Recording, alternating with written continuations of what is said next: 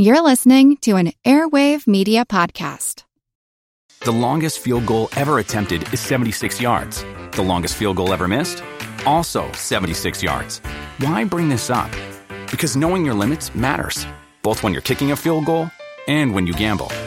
Betting more than you're comfortable with is like trying a 70-yard field goal. It probably won't go well.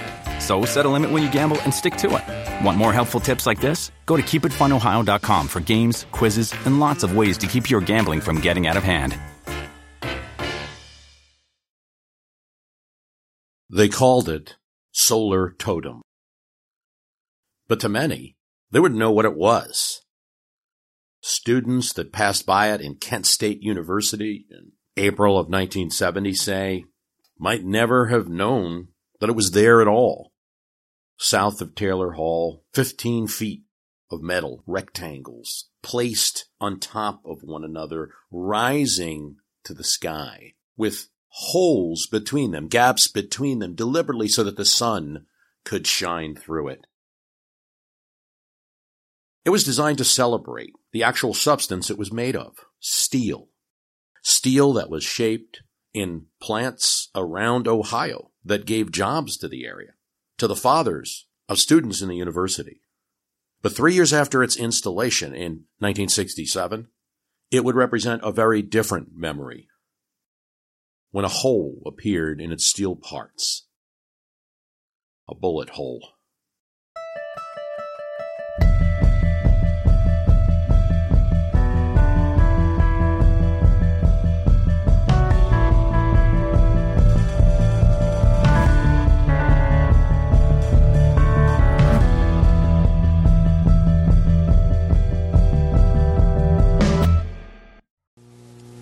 Good evening from ABC News headquarters in New York. I'm Howard K. Smith. Frank Reynolds is on assignment in Indochina.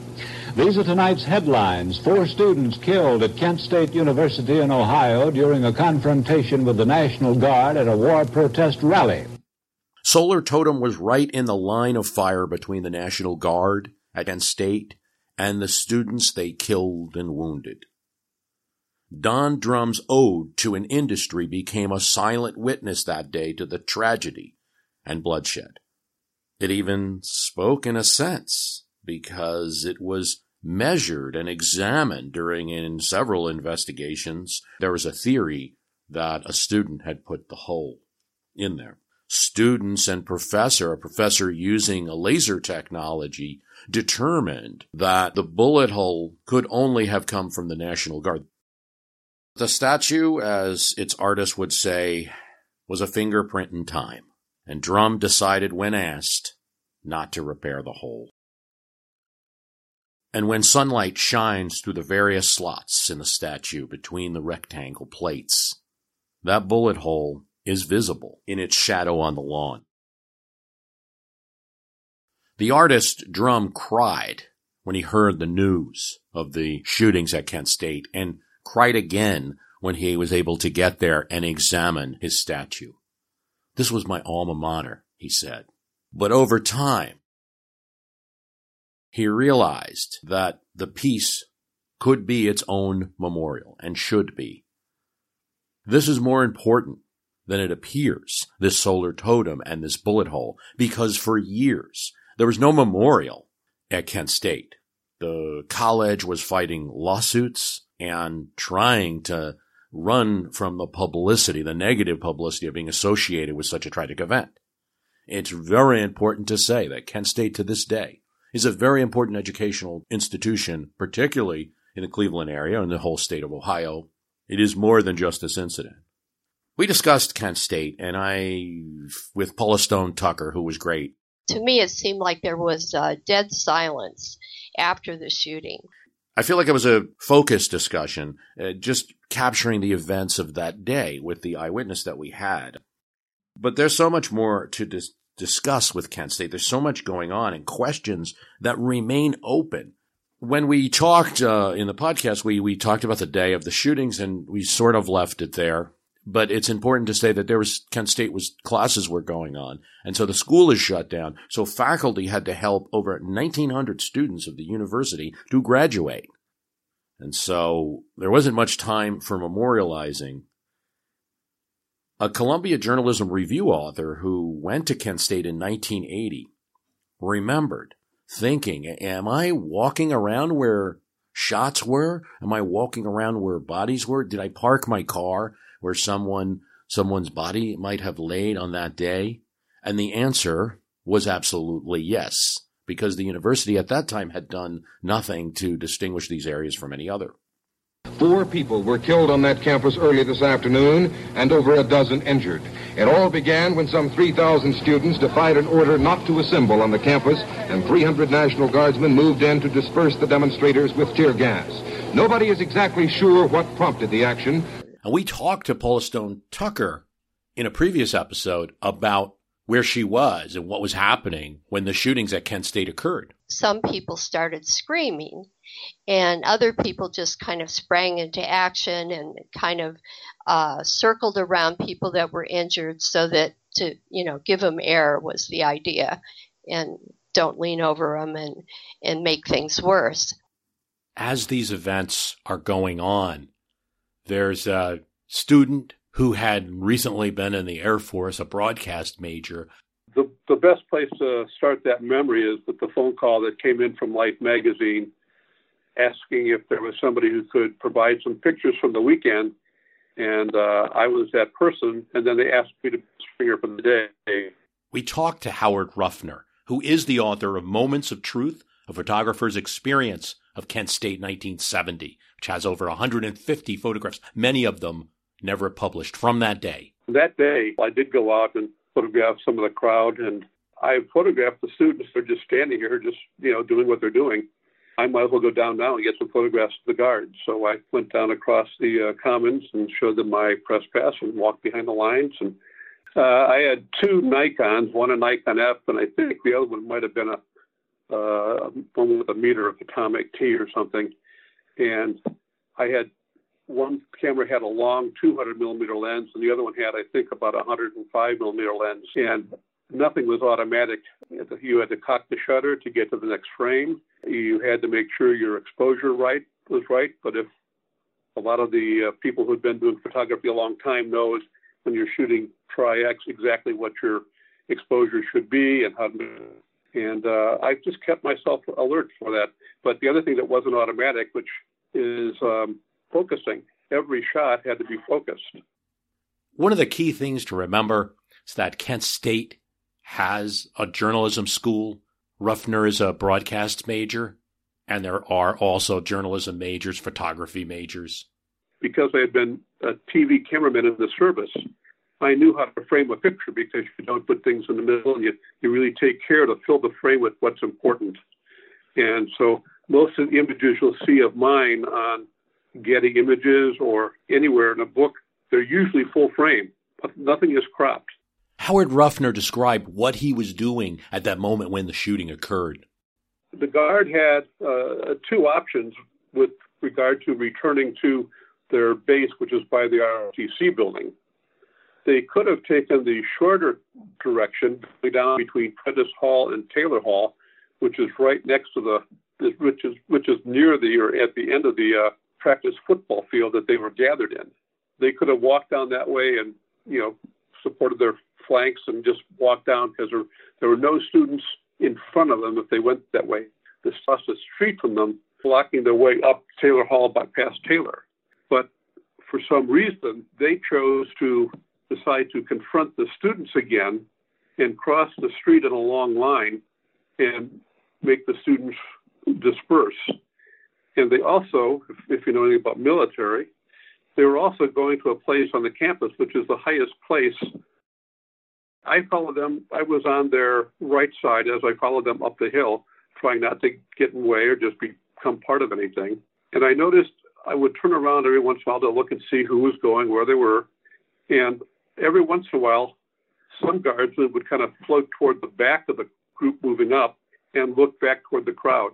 There was nothing substantive that happened that would require me or give me a reason to take a photograph of hearing a bottle crash or anything being thrown that would make a noise.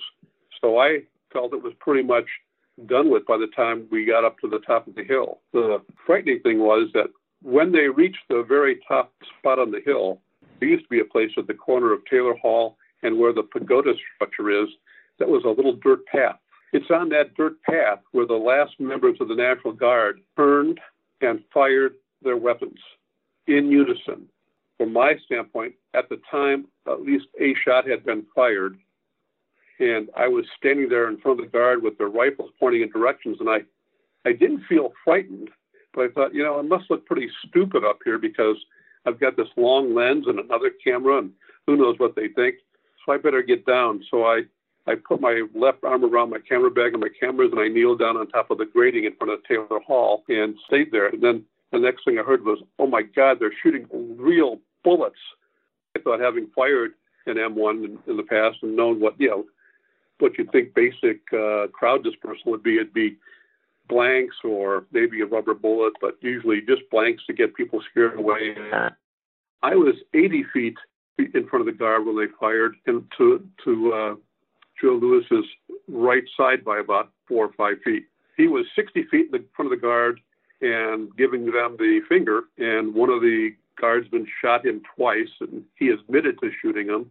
No one shot me, but there are, if you look at my picture, it could have been close.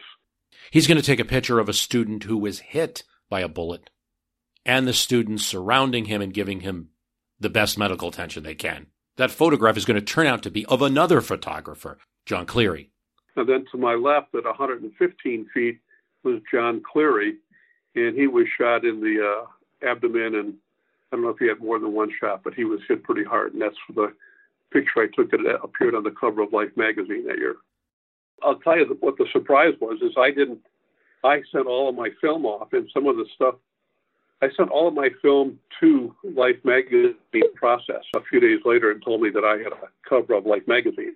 And when Life came out, that's the first time I saw it. And when the FBI started talking about the negatives and the prints and what it was I going to do with them, and I talked to Life magazine about it after a while, and then Life decided, you know what, we're not going to get involved with the FBI on a First Amendment case. So they said, Mr. Ruffner, we're going to give you all the photographs back. We're going to make a print for you of every one. We're sending you the negatives, and you'll have full copyright for everything you shot that day. He's actually not going to stop taking photos. He's going to continue to take photos on to the next day. I just felt this incredible kind of days after the shooting took place, and I kept taking pictures of people sitting down, shaking, just in kind of like shock at what happened. And I was asked several times to stop taking photographs because you're invading people's personal space. But I realized that I had to do this if the story was going to be told properly. And I kept taking pictures without letting my own personal emotions get in the way. And about maybe 3 or 4 weeks after the shooting and after the FBI had interrogated me, I finally saw the pictures I took. And then I went through them, and that was the first time I saw them. It must have been 3 weeks. And John Cleary talked later about those events.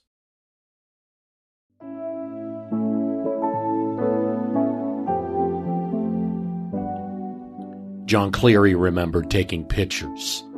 He was from New York and studying architecture at Kent State. And today he was snapping photos of what was to be an important, if local, protest. He was standing next to the solar totem statue, the metal statue we spoke of earlier. He was getting to his camera, winding it, when it's all blank. But there was this feeling. The best way I can describe it, Cleary says, is getting hit in the chest with a sledgehammer.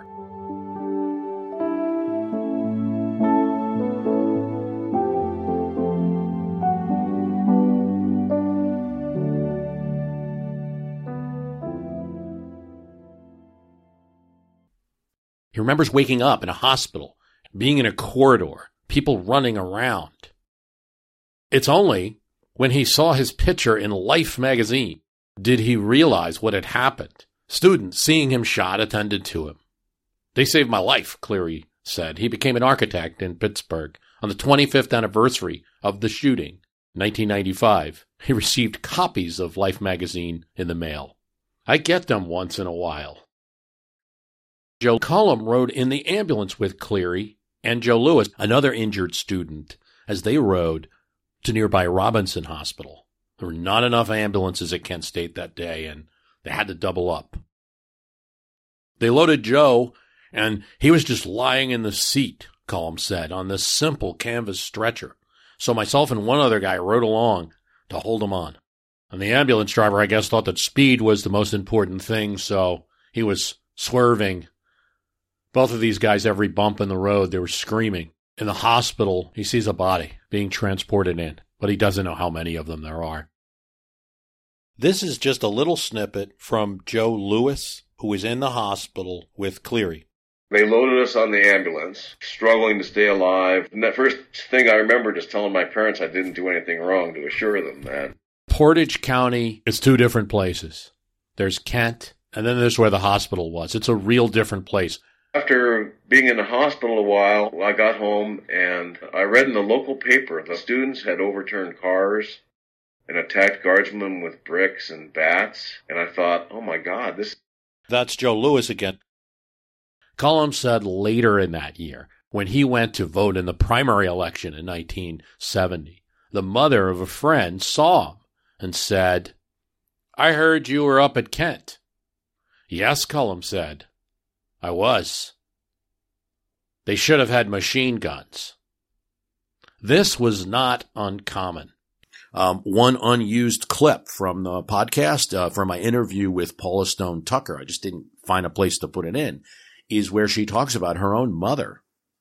It seems like your mother, after the events of Kent State, was not very supportive of your decision to be there, to say the least. Oh, well, yeah, she said, well, if you were there, you should have been shot. But that was common. That was the characteristic of the divide between the generations at that time. And so that it wasn't, although it was hurtful, it wasn't surprising that she felt that way. And I'm sure there were a lot of other parents that said similar things. Dean Kaler, who would be paralyzed in the shootings, who really was not protesting but came out of curiosity and was very far from the guardsmen, is in the hospital recovering, and he gets a bunch of cards. The very first card I open up, he says, in the ICU, was very nice looking, but the note in it said, "Dear communist hippie radical, I hope by the time you read this, you're dead." But while Cullum was in the hospital with Cleary and Lewis, the town of Kent was under lockdown. Campus was closed, and only a few faculty allowed back in to help remaining students, who still had to graduate, complete their coursework remotely. Confusion reigned.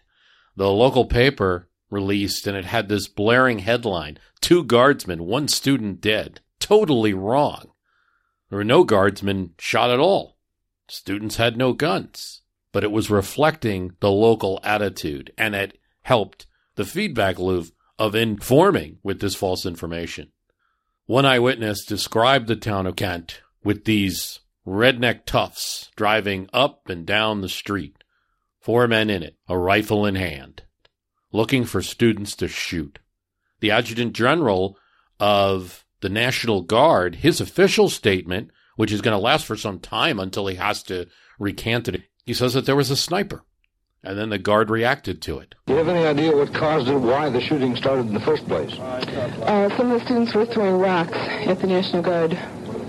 What about the report that there was a sniper here? Did you hear anything about that? No, I was on top of Johnson Roof, and they said there was a sniper up there, and I was there, and there was none at all. Letters to the editor of the Kent Record-Courier said, "I'm not happy anyone is dead, but to blame the Guard is ridiculous." Okay, this is the attitude. Maybe if they would have fired on Saturday when the ROTC was set on fire, the trouble would have ended there. That's what one letter says. You know, this is a main point. We talked about in a previous podcast that the Kent State events really consist of Nixon's announcement, then the weekend, and then the Monday when the rally happens and there's the shooting. But on Saturday, for local townspeople, that was a key event. So much so that they were taking pictures of the burnt ROTC. What horrible people could do this? They were bringing, you would see men and women dressed to the nines in their Sunday best with the stroller, and seeing the burnt out ROTC and pointing at it. He was a cute kid. Dark curly hair, very bright and precocious, according to his mother. He did very well in school and skipped first grade, which became a problem because he always was short in the grade he was in and felt like a baby. Jeff Miller was from Long Island, New York. He had transferred to Kent from Michigan State. He hadn't been there a long time. He liked the Mets. He liked the Grateful Dead, Jefferson Airplane, Jimi Hendrix. That's how his mother recalled him. He laughed with amusement that President Nixon had called the students bums. He wanted to spend the summer between classes making T-shirts that said, "War is unhealthy for children and other living things," playing off some advertising disclaimers that might be on cigarettes and other products. A few months before, Ann Miller, now Ann Holstein, had walked with Jeffrey Miller in Greenwich Village and marveled at a small leather ring with a peace insignia on it that he purchased. The weekend of the troubles at Kent State, it would start with Nixon's announcement of bombing into Cambodia, followed by protests at the local downtown stores, more protests on Saturday, the ROTC building torched on Saturday night, Governor Rhodes and his inflammatory press conference calling the hippie students brown shirts that needed to be eradicated, the Guard and its presence on the campus, M1 rifles and armored vehicles, more rallies, students pushed and bayoneted on Sunday night, tear gas, helicopters. Miller's mother called him as her mother had called her, expressing concern about the boy. "Nana is upset," Ann told Jeffrey Miller. "Nothing to worry about," he responded. "I'm going to go to there's going to be a rally on Monday. I'm going to go." Well, being far away in New York, Ann didn't feel like she should instruct her son further. Well, Ann was driving home from work on Monday, May 4th, and heard the news on the radio. Shooting, students killed at Kent State University in Ohio. She got home and called Jeff's dorm. It was a group phone, and a man answered. She asked for Jeff. The man, caught up in the events of that day, didn't know who he was talking to and didn't handle it quite well. "He's dead," he said. Ann Holstein dropped the phone. Her new fiancé grabbed it, and he got more information, talked to the man, told him that the name of the hospital where victims were taken. And Ann rose. Maybe this was a mistake. Maybe the guy in the dorm got this all wrong. Maybe he was just saying this.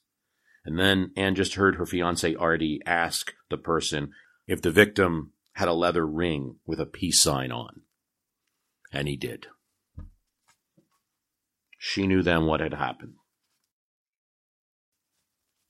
She just recently died, the last of the parents of Kent State victims to pass in her 90s. She always said that other than that day, she had a good life. She struggled a bit, seeing her son, seen only as a victim of the Kent State shootings and not a fellow who played drums and had a bar mitzvah. I'm Jane Perlez, longtime foreign correspondent and former Beijing bureau chief for the New York Times. I've been a foreign correspondent in lots of places: Somalia, Indonesia, Pakistan, but nowhere as important to the world as China. I mean, China is not dropping anti-democratic paratroopers into Montana. But of course, we did see things like the weather balloon/spy balloon riveting the whole country for a week. This is Face Off, an 8-part series in which we'll take you behind the scenes to key moments in the tumultuous U.S.-China relationship. We'll speak with a diplomat, a spy, a tech reporter, a U.S. admiral, even Yo-Yo Ma. Plus, my pal and noted China historian Rana Mitter joins the conversation. We'll look at what's driving the two nations apart and explore whether anything can help bring them back together. Face Off launches April 9th.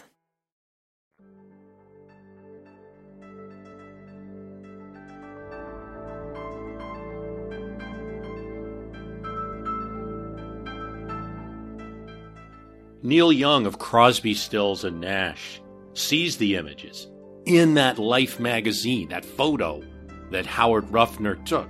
It's given to him by David Crosby. He disappears for several hours, and then he comes back to his bandmates, song in hand. They go immediately to the Record Plant studio in L.A. and record it live. They also do a B-side called Find the Cost of Freedom. The instrumentation's angst-ridden, guitars play harsh notes. The guitars, the rhythm is an in-your-face sound. The label Rushes releases it as a single, pushed to radio stations. Even though they have another hit, Teach Your Children. You know that song. That's already on the charts. It's picked up by FM stations. Some of the AM stations ban it for its anti-Nixon and anti-war sentiments. This is the song that says, Tin Soldiers, Nixon calling, we're finally on our own. Ohio then becomes, just like some of the photography from this event, part of the shooting, part of what you remember.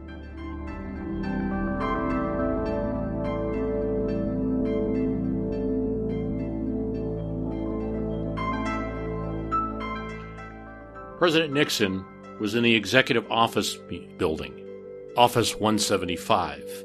This is the building, it's an older building that's next to the White House that used to be where the entire cabinet and all the administrative offices was.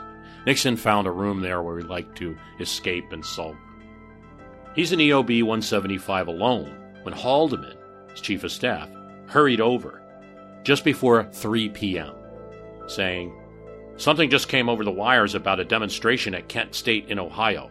The National Guard opened fire, and some students were shot." "Are they dead?" Nixon said. 4 students were dead, 11 wounded. You got that wrong. "Is this because of me or Cambodia? How do we turn this stuff off? I hope they provoked it." "Probably not," Haldeman tells him. "There's just some rock throwing."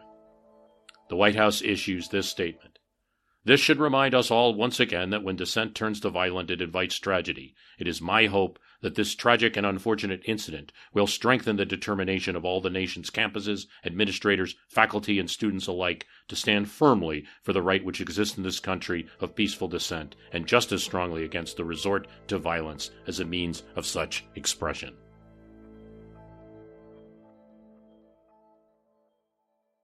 Well, there were a few faculty that supported the Guard. For the most part, the faculty were in one condemning the actions. Faculty released a statement after meeting at a church in Akron. "We hold the Guardsmen less responsible for the shootings than Governor Rhodes and the Adjutant General, Del Corso, whose inflammatory indoctrination produced these pressures." Students were finding that they would come home and there'd be notes taped to their doors.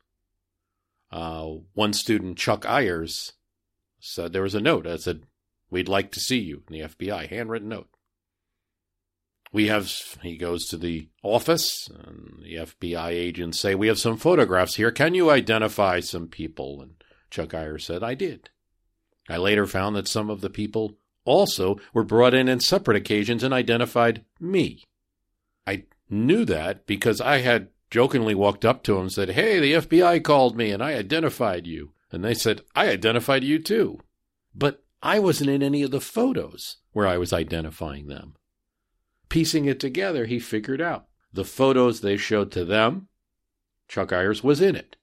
The photos they showed to Chuck Ayers, he had been removed. We talked with Howard Ruffner about that. I'm not sure what agenda they had, but they were definitely trying to find people to pin all the stuff on. They, showed photographs of people and said, "Can you pick out and tell us the names of anybody?" And they did a few of those. And most of the people I knew were either photographers or worked on the yearbook or staff. And, it wasn't like they were getting information that wasn't known. But they kept asking me about my photographs and what I was going to do with them. And I said, I don't have them. Life has them. I don't know when I'll get them or if I'll get them. And these two guys in black suits, as they left my house in Lakewood, Ohio, the one turned back and looked at me and said, well, if that's what you want to do with your blood money, Mr. Ruffner. The FBI's report went short of blaming the Guard, but also didn't give them too much cover, didn't blame radical students as other entities did. James Mueller said he happened to be at Ohio State Capitol, Columbus, May 5th, day after the shooting, and the thought came to him, Governor Rose must be arrested for criminal misconduct. It was kind of nuts, he later remembered it, but he felt pretty strongly at the time. I went into Governor Rhodes' office, and I see this lady that says, may I help you? And I said, I'm here to make a citizen's arrest of Governor Rhodes. She was so shocked, I'm sure she never anticipated this was going to be part of her daily activity. And this gentleman came out. He was a guy with the governor's security team. Mueller's attempt would not go so far. As he said, him and the security guard talked for an hour, and I said, can't you make a citizen's arrest? And he said, yes, but you have to observe a felony. After talking a little bit, about the right of protest, about Nixon, about Jefferson, that security guard really knew his stuff. He was really smart.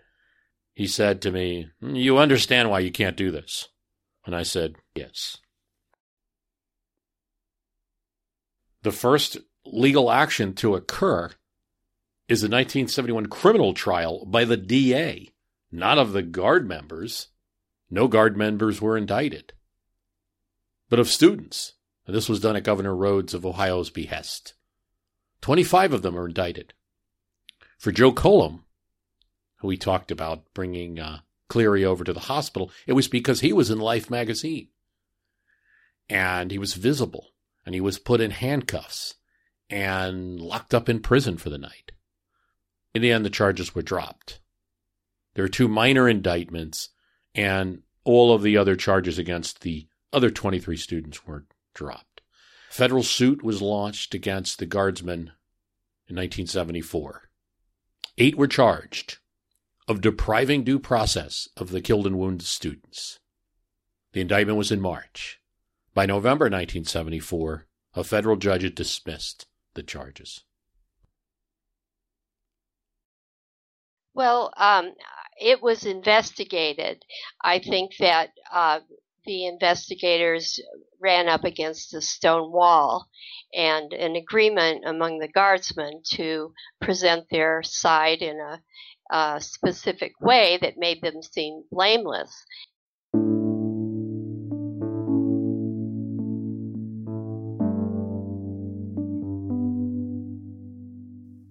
I picture the red Volkswagen speeding through the roads of Ohio, trying to get to the border, to Pennsylvania and out of the state. In the hood of his Volkswagen, a couple rolls of film and his camera are buried. John Philo is worried. The Ohio National Guard, he thinks, is going to take his film, destroy his camera, erase any evidence of the incident that he's just seen. And while he's speeding out of Kent, he sees National Guard operating on the telephone poles. They're trying to conceal a cover-up. That this happened is controversial, but certainly John Philo thinks so. Philo gets the film to a local newspaper that he trusts because he's working there while he's a student at Kent. He's studying photography, but he's from Pennsylvania. In fact, during the first days of the riot and the protests, burying the Constitution, the ROTC, Philo is in Pennsylvania in the woods taking pictures of nature. And he decides to go back. He's actually somewhat disheartened because other photography majors actually have standing contracts with newspapers and news organizations, because this is a news story and they're getting pictures of what should just be a story about a rally on campus. So he goes back on Monday to classes like everyone else, and he works in the darkroom, and he's not really planning on doing much. And his professors actually tell him, John, you need to go out there and take pictures of this. And so he starts snapping pictures. He's almost out of film when the shots are fired. He drops his camera and flees. But then he comes back and he realizes this is a moment of news, grabs his camera, and he's got 2 pictures left when he sees the body that will turn out to be Jeffrey Miller. And there's a very young woman who's just screaming the top of her lungs. He takes 2 pictures. While he's snapping these pictures, people are yelling at him, the other students. He's called a pig for doing it. How could you do this? Why are you taking pictures? And he just responds, because they will never believe that this happened. His photo is published in his local Pennsylvania newspaper, and he feels that if it was in Ohio, it would be quashed. And the local paper distributes to the Associated Press, and it appears in newspapers nationwide, and eventually wins Philo a Pulitzer Prize. Pretty good for a journalism student. Philo now works at CBS News. So this Kent State tragedy just has no place, when you think about it, without that photo. If I tell you Kent State, what's the image in your head? And it's going to be that woman kind of hovering over this dead student, screaming like an angel screaming for vengeance. Absent a journalism school and all of these enterprising photographers who are walking around filming, May 4th, 1970 might have been, a story that we'll hear about, just like we talked about the shootings at Jackson State, where there weren't pictures, but Kent State would not be so iconic without that photo.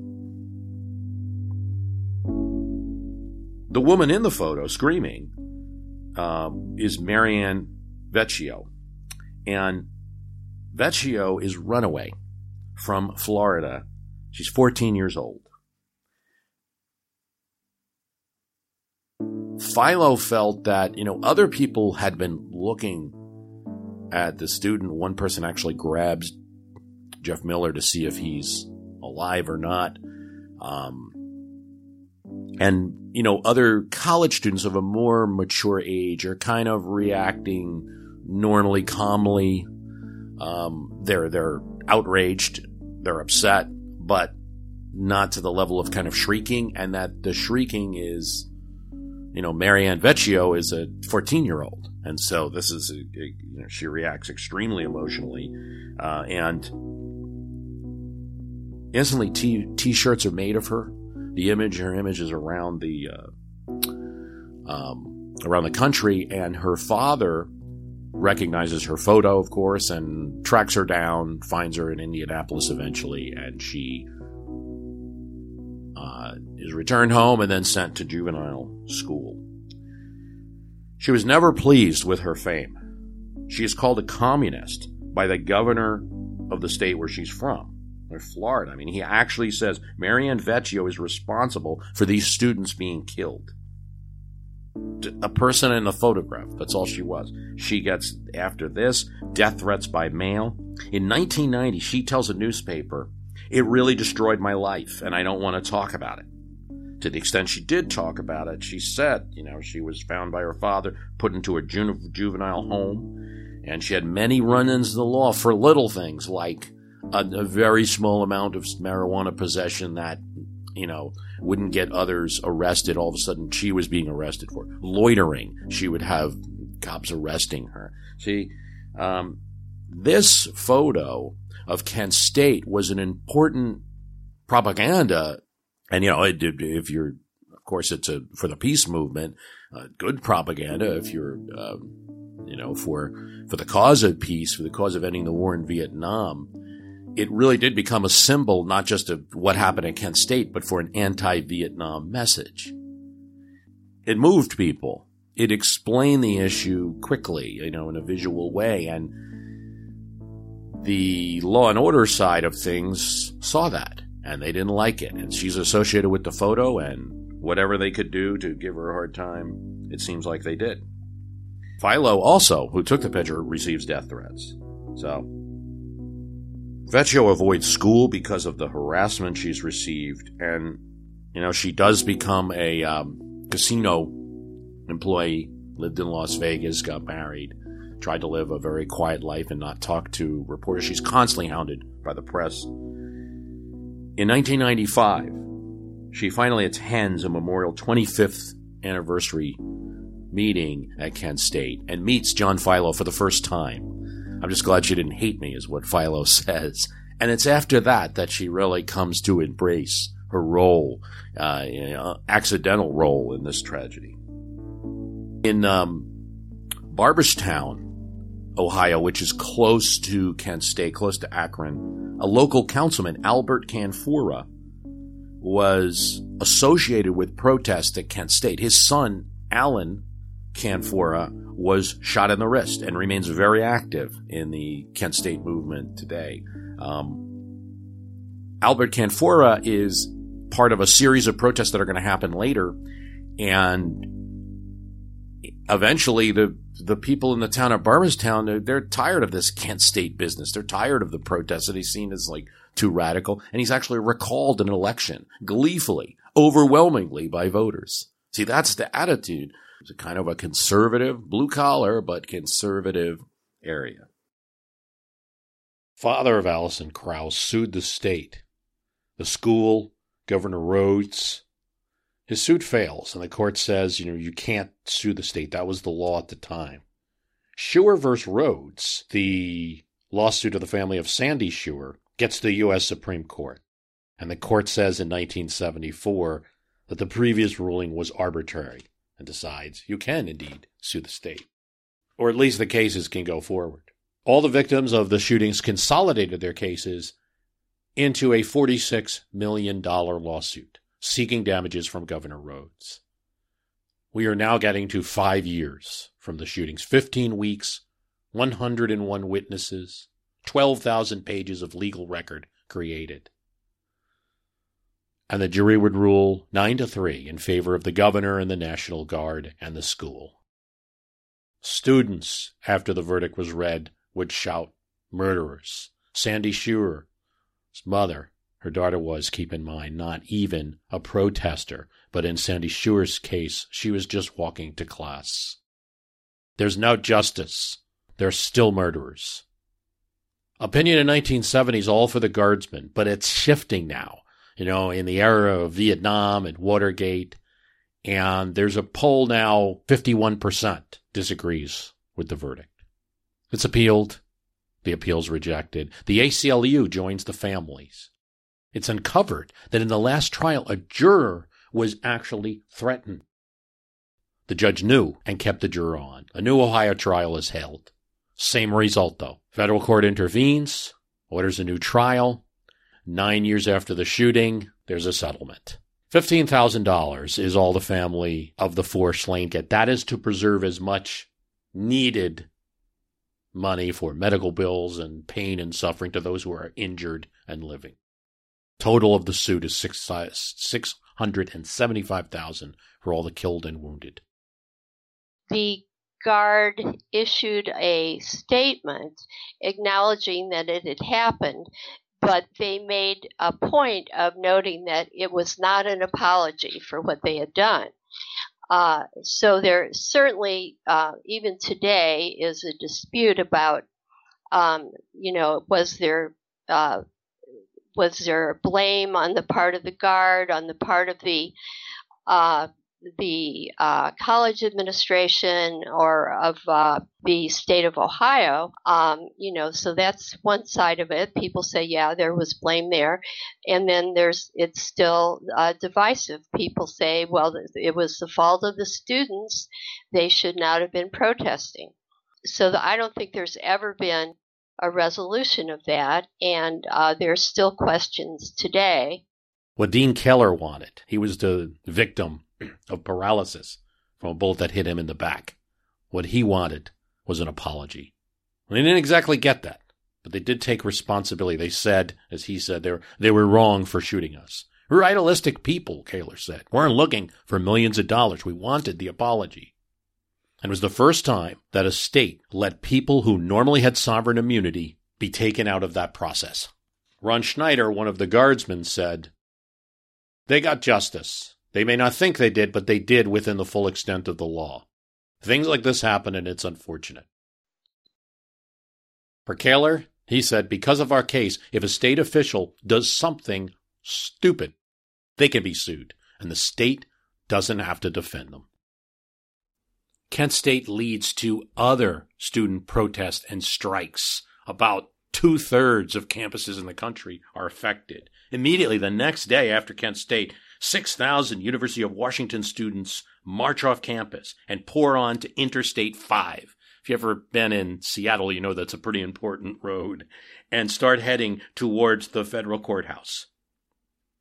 They enter the freeway shouting anti-Vietnam War slogans, carrying protest banners, and sporting peace signs. This is happening all over the nation. Indeed, hundreds of thousands, maybe 400,000 students are going to occupy Washington, D.C. that weekend. They have to build buffers around the White House to keep the students out and to protect the president. Now, an interesting story is that Nixon, in whatever kind of mood he was in or whatever had occurred, is affected by these protests, and he goes out in the middle of the night. Secret Service, searchlight is on the lawn, and that's his secret code name, and goes to the Lincoln Memorial and meets with students. He's only got one person with him.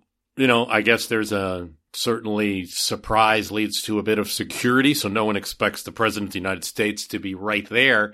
He starts talking with students, and, a woman from a university, he tries to talk football, and the woman interviewed later is like, doesn't he realize our football has been canceled for some time?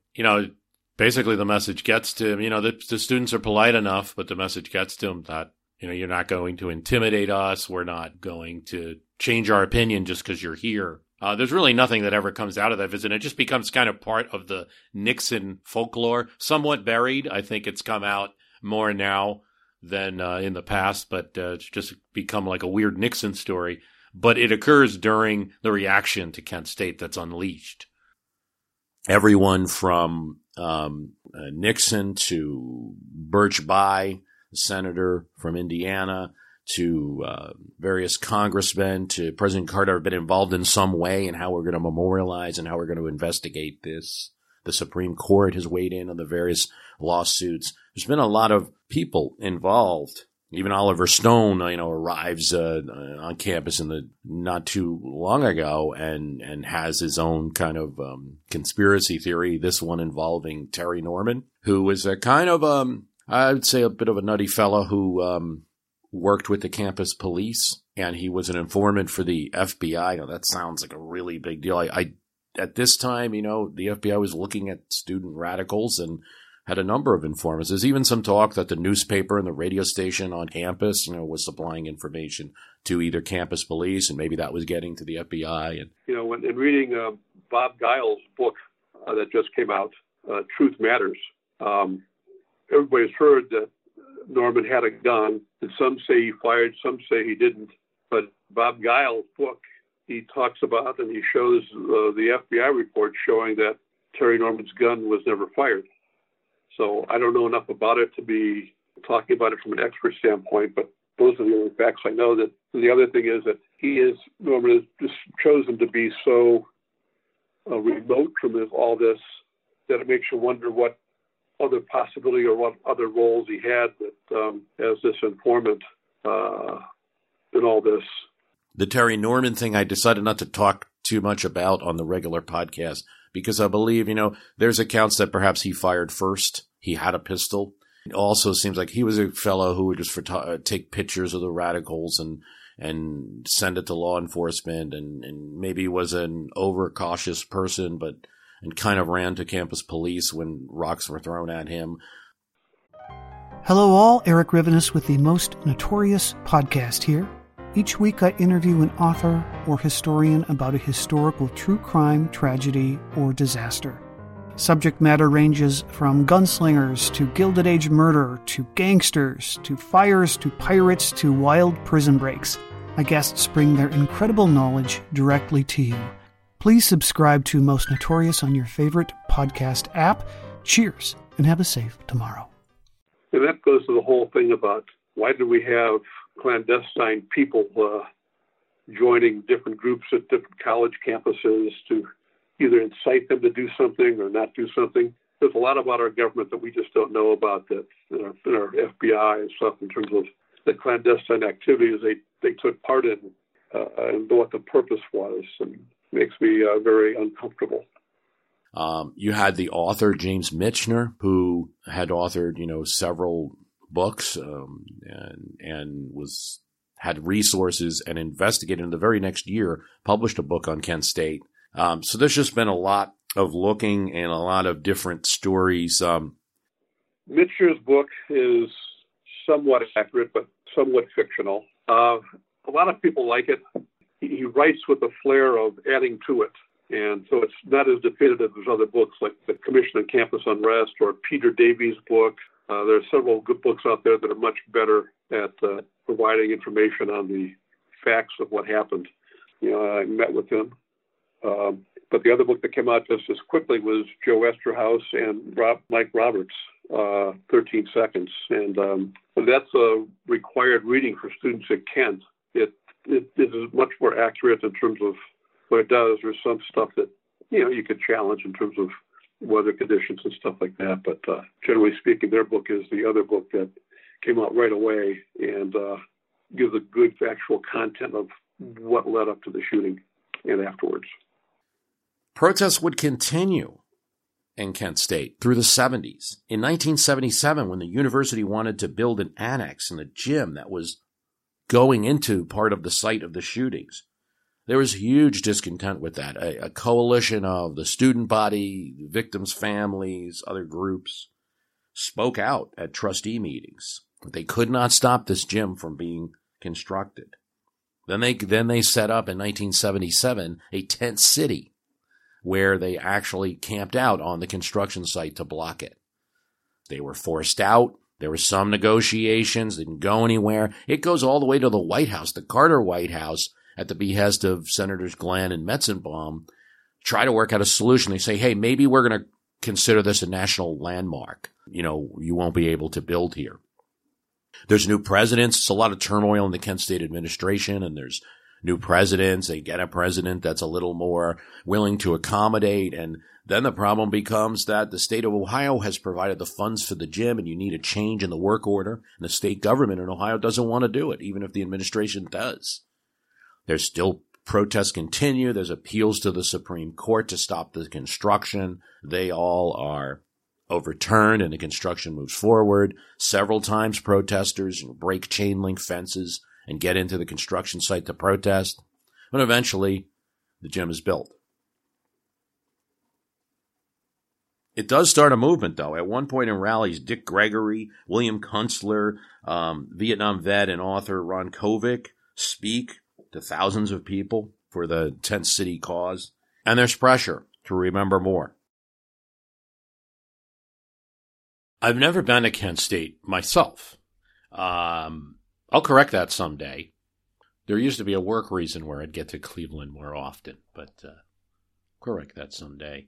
But in the course of the two podcasts I've done on Kent State, looking at where locations were, for instance, where the guard fired from, where the students were, where various memorials are, where the gym annex was built, what strikes me is the hills, the terrain, the differences in height in different parts of the campus. It's a hilly campus. My perception, anyway. And that plays a role in the story. Vision, sight, advantage. The memorial that would be built would also take advantage of that terrain on a 2.5-acre site overlooking Kent State's University Commons is the university's monument. Its plaza, the walls of granite, small stone steps that lead to it.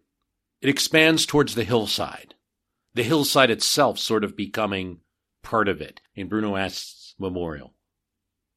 The memory of the event, perhaps represented by that hillside, going off to infinity. Jagged edges representing disruption and conflict. I think memorials are important, and I think it's important not to forget what happened. the anniversaries every year do serve a purpose.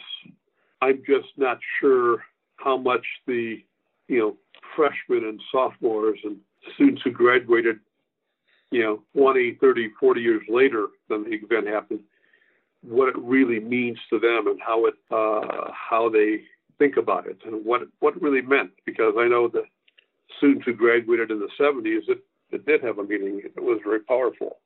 And I think it's important to continue the remembrance, because those students who died and the ones who were wounded, it's a reminder of how we have to be in our society today, and to, and seek more truth and not just let people have power like that. 4 granite structures represent the students who died: Alison Krauss, Bill Schroeder, Sandy Schuer, and Jeff Miller. They're not named in the structure, and that causes controversy. We'll get into that. But they're represented. There's a 5th structure that represents all victims of violence, or perhaps the truth. There's a great book on minimalist art called Pictures of Nothing. And for somebody who's not an art history major at all, I found it quite interesting. And one of the points that the fellow that wrote that makes, and I'm going to look him up right now, by Kirk Varnedoe. And one of the points that he makes is that in the period between the 50s and the new millennium, where minimalism was so, there would be these, particularly in the 60s, 70s, minimalism prevailed in art. And so tragic events like RFK, JFK, the JFK Memorial in Dallas, which are these like big stones. Everything was minimalism, so you might be denied that obvious memorial. And it doesn't mean it's bad. It can be done very well, like the Vietnam War Memorial in Washington, D.C. is probably an example of this done very, very well. And by the way, that Vietnam War Memorial influences greatly the desire to have a memorial at Kent State. If they can do it there, if we're memorializing the Vietnam War, let's do it here. And they're going with a similar type of effort. The memorial in Kent State is surrounded by 58,175 daffodils to represent the U.S. soldiers who died in Vietnam, linking the events of Kent State, as historically it should be, with the Vietnam War. The students today who are in high school that are worrying about being shot by intruders and these crazy activities that go on with people just dressing up and going into a school and shooting, people, was to tell the students of today that they have power and not to lose that, and to make sure they get together and they stay together, because eventually they can change the way things are. And it's up to them to keep the passion, keep the spirit, and keep the fight, because we do need gun control in this country. And it's getting more and more out of control. And with our politics today, we're getting more and more divided. I want the students of today to know that they have power and they've got to keep exercising it. As with so many things at Kent State, this memorial was not without controversy. Indeed, the demands for a memorial, really start from the shootings, but start to pick up some momentum in 1982, again influenced by that Vietnam War Memorial. There's a committee and a prize that's decided on in 1984, and then the college is unable to raise sufficient funds. Now, we have some of the victims and families, Alan Canfora, for instance, who's highly critical. They could raise all of these millions for a fashion school, but can only raise, less than 100,000 at the time for a memorial for the May 4th victims. This isn't without controversy. It goes through the late 80s. Not only that, an Ohio state lawmaker says that his constituents do not want any memorial on a site that's funded by taxpayer funds. The American Legion of Ohio considers a resolution condemning the memorial. Chuck Ayers, who's a student that we heard a bit of his take on things before, who was at Kent State on that day, was a cartoonist, political cartoonist, and drew a cartoon of the American Legion destroying a peaceful monument to criticize their actions. The Fraternal Order of Police in Ohio does do this. They pass a resolution condemning the idea of a memorial for the slain students.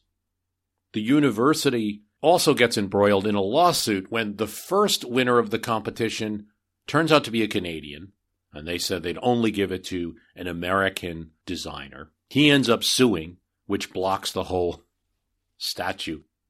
The Daily Kent Stater, right before the memorial is unveiled, says it's a joke, unfair to memorialize such a tragic event in such a cheap manner. When asked about why the students aren't included on the monument, the president of the college tells a newspaper the martyr issue is not one we're interested in. After the family's protest, a plaque is added with the names of the students. Yet there were touching moments as well. At the dedication, Florence Schroeder, mother of Bill Schroeder, and we should remember that Bill was merely going to class. He was 382 feet from the Guard. He was an Eagle Scout and on an ROTC scholarship when he was killed. She said the students were gentle souls with an artistic and literary flair and a good purpose.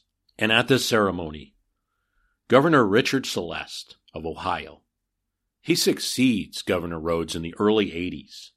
And Rhodes, we'll remember, is the governor who, in large part, made some caustic comments right before the events in Kent State about brown shirts and about eradicating the threat of students.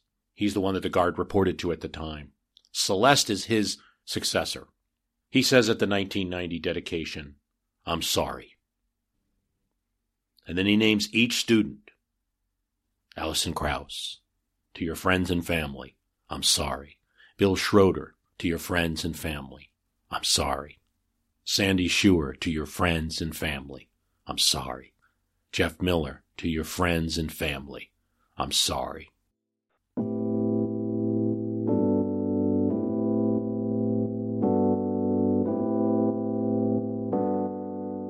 The state of Ohio officially speaks 20 years after the events. But that ceremony is not without controversy. Students, alumni, and Vietnam vets are at the dedication. They remain silent, but they protest. In 1999, Kent University blocked 4 parking spaces in the area where fatally wounded students fell. There's pylons for each of the 4 slain students. A marker goes up in 2006 explaining the events. A mobile phone walking tour in 2010. No doubt there will be people visiting as this episode airs for the 50th memorial. In 2013, a visitor center is established. You can go there and check your birthday against a time board and see if you would have been drafted in 1970.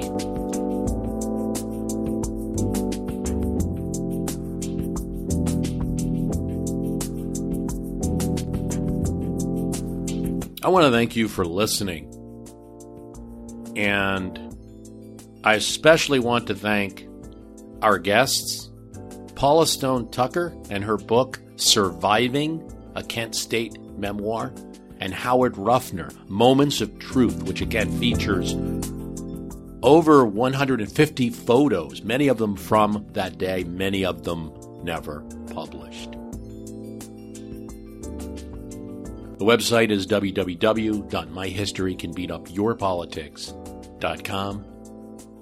We have a premium offering, as little as $2 a month. And if you like the program, as always, please find some forum to tell others about it. Thanks for listening.